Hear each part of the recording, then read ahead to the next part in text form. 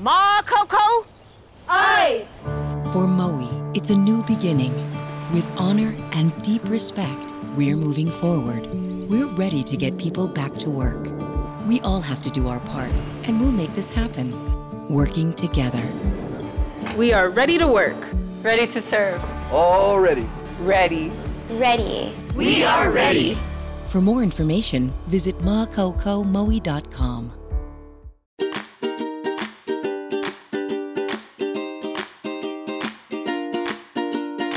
Aloha, I'm Jim Mendoza. In our latest Tell Me a Story podcast, we introduce you to an endurance athlete. He runs races with a much bigger goal in mind than just reaching the finish line. Every step triathlete Todd Crandall takes is one more step away from the lifestyle that threatened to kill him. And every Ironman he completes is a victory for the people that he's trying to help to break free from the grip of addiction.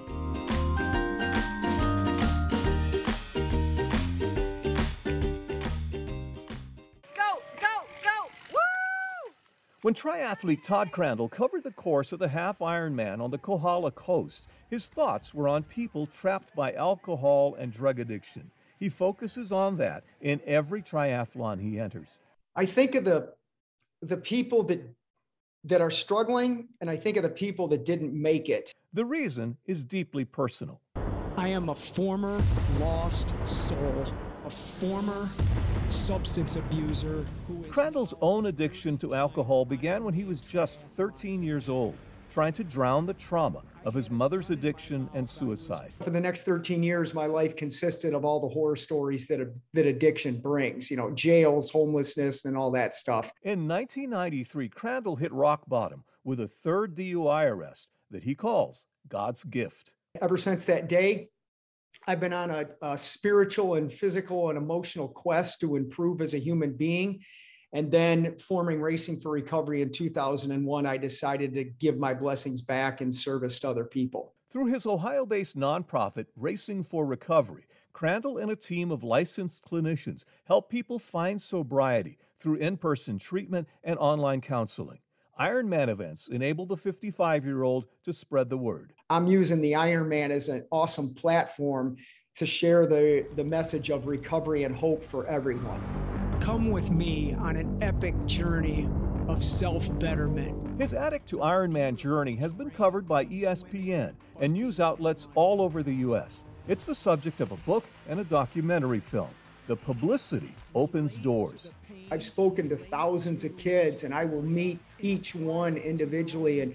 And some of the stories that these young kids share with me about what's going on at home are horrific.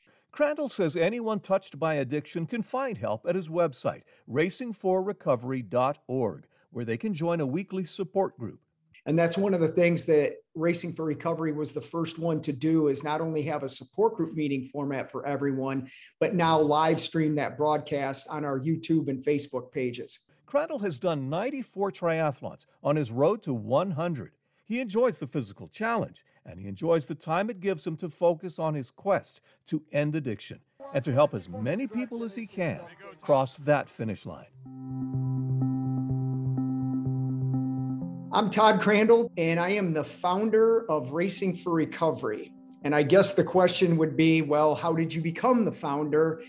And that's where my story gets interesting and clinical.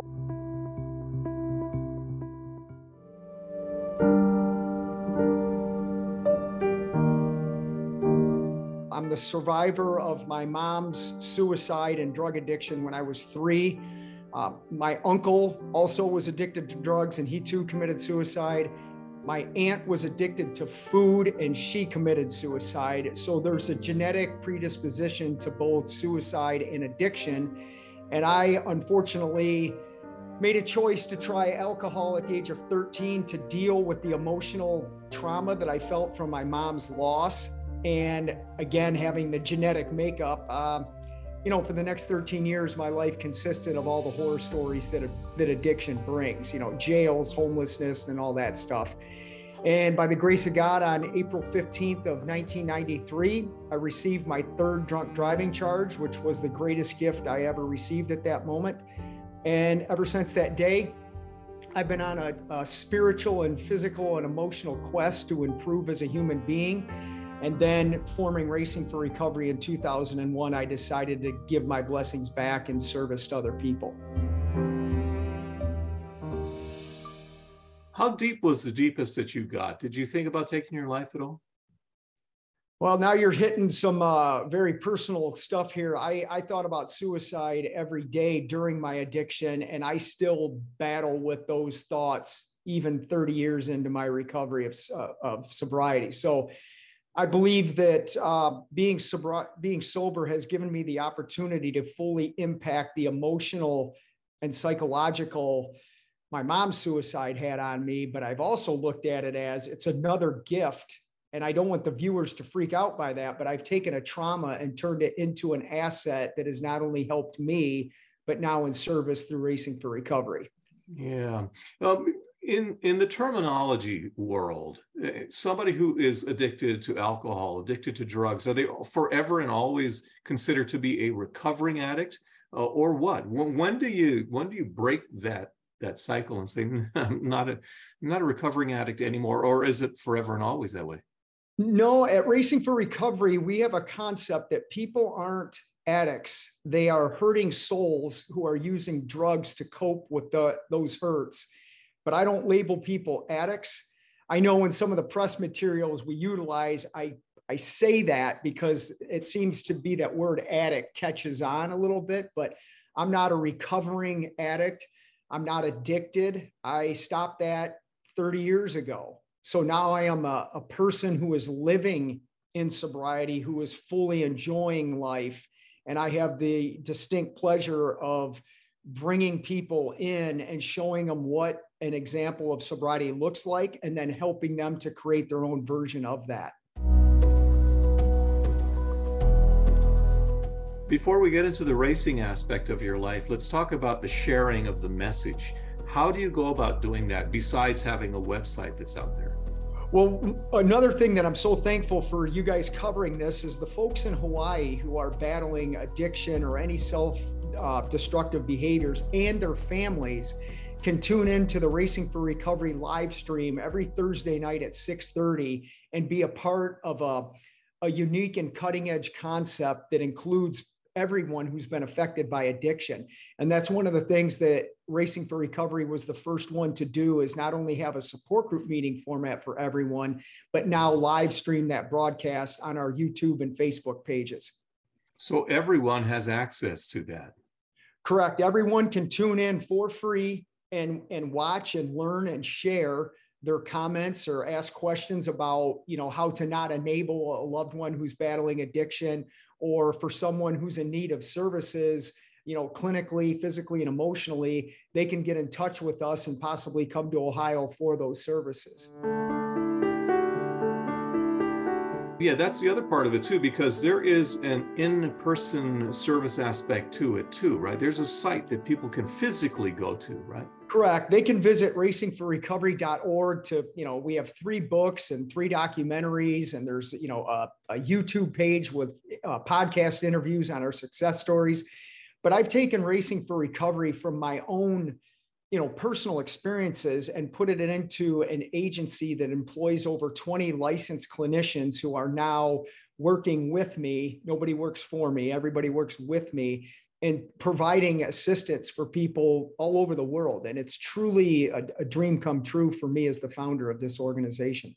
An easy way for people who see the story and they go, that's me, I need that help. What's the next step for them? Well, I want the person who's watching this right now, who's probably not in the best condition that they want to be. I'm sure most people are like myself, who are addicted to drugs at the current moment, never had aspirations of becoming this person. But I want them to hear my words right now and understand that this is applicable and possible for anyone. Our slogan at Racing for Recovery is, with sobriety, anything is possible. And it's true. I don't want the viewer to say, oh, well, that guy's doing, 94 Ironmans. I can't do that. That's not my message. I'm using the Ironman as an awesome platform to share the message of recovery and hope for everyone. Okay, and you've got 94 in the books now, right? I just finished my 94th yesterday on this beautiful island. Had some people from Racing for Recovery with me. It was just magical. Tough day, but a great day. So 94, when did you start the quest with the races? Because 94 Ironmans and even half Ironmans, it's nothing to sneeze at, right?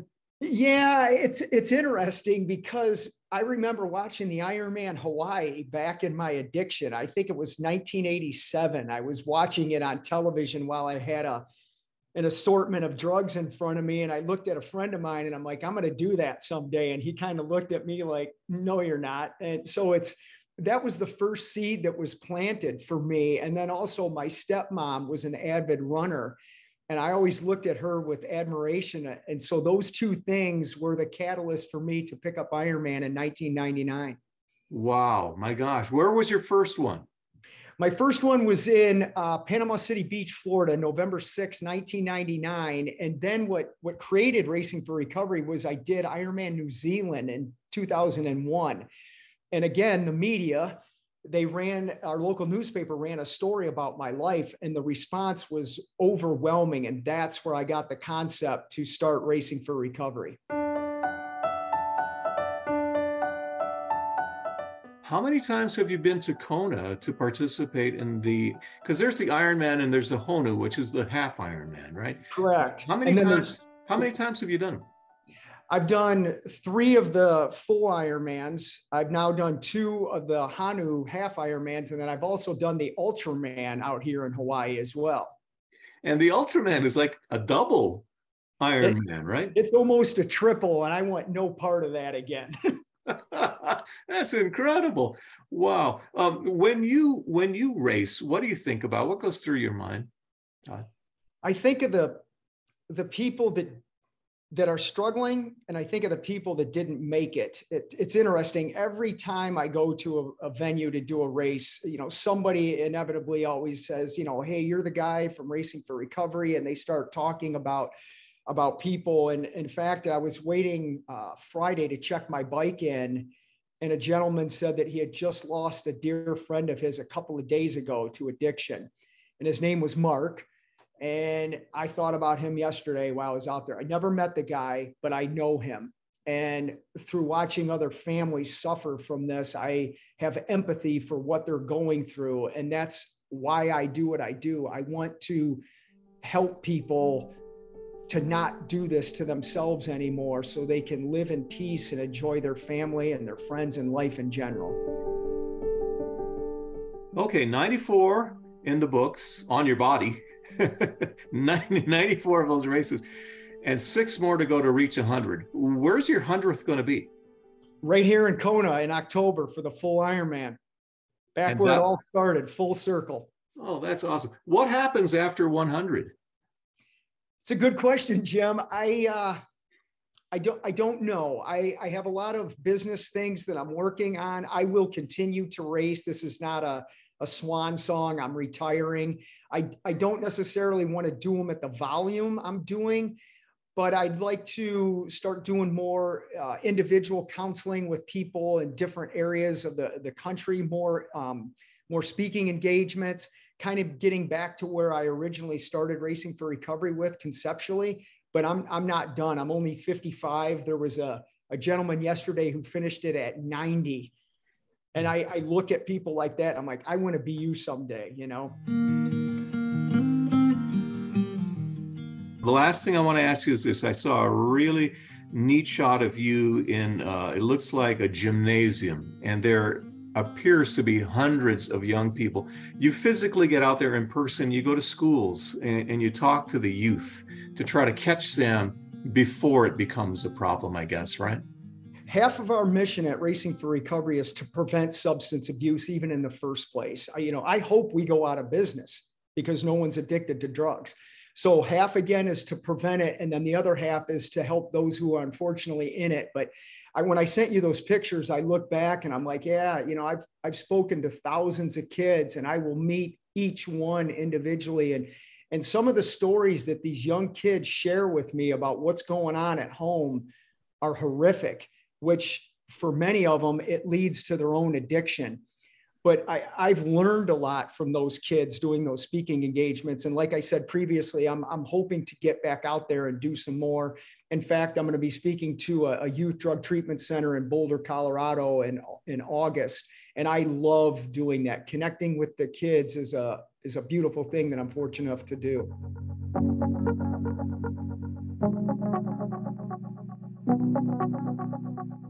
Todd Crandall, thank you so much for the time. Anything you want to say in closing before we end? I want to thank you for covering this story because I know someone's going to be touched by it. And that's what I've been doing since 2001. So thank you very much. You're very welcome. All you need is one. All you That's need right. to reach is one. That's And it. there you go from there. Thank you so much, Todd. Appreciate the time. Thanks a lot, Jim. You're very welcome. Nice meeting you, Todd. Take care. Bye.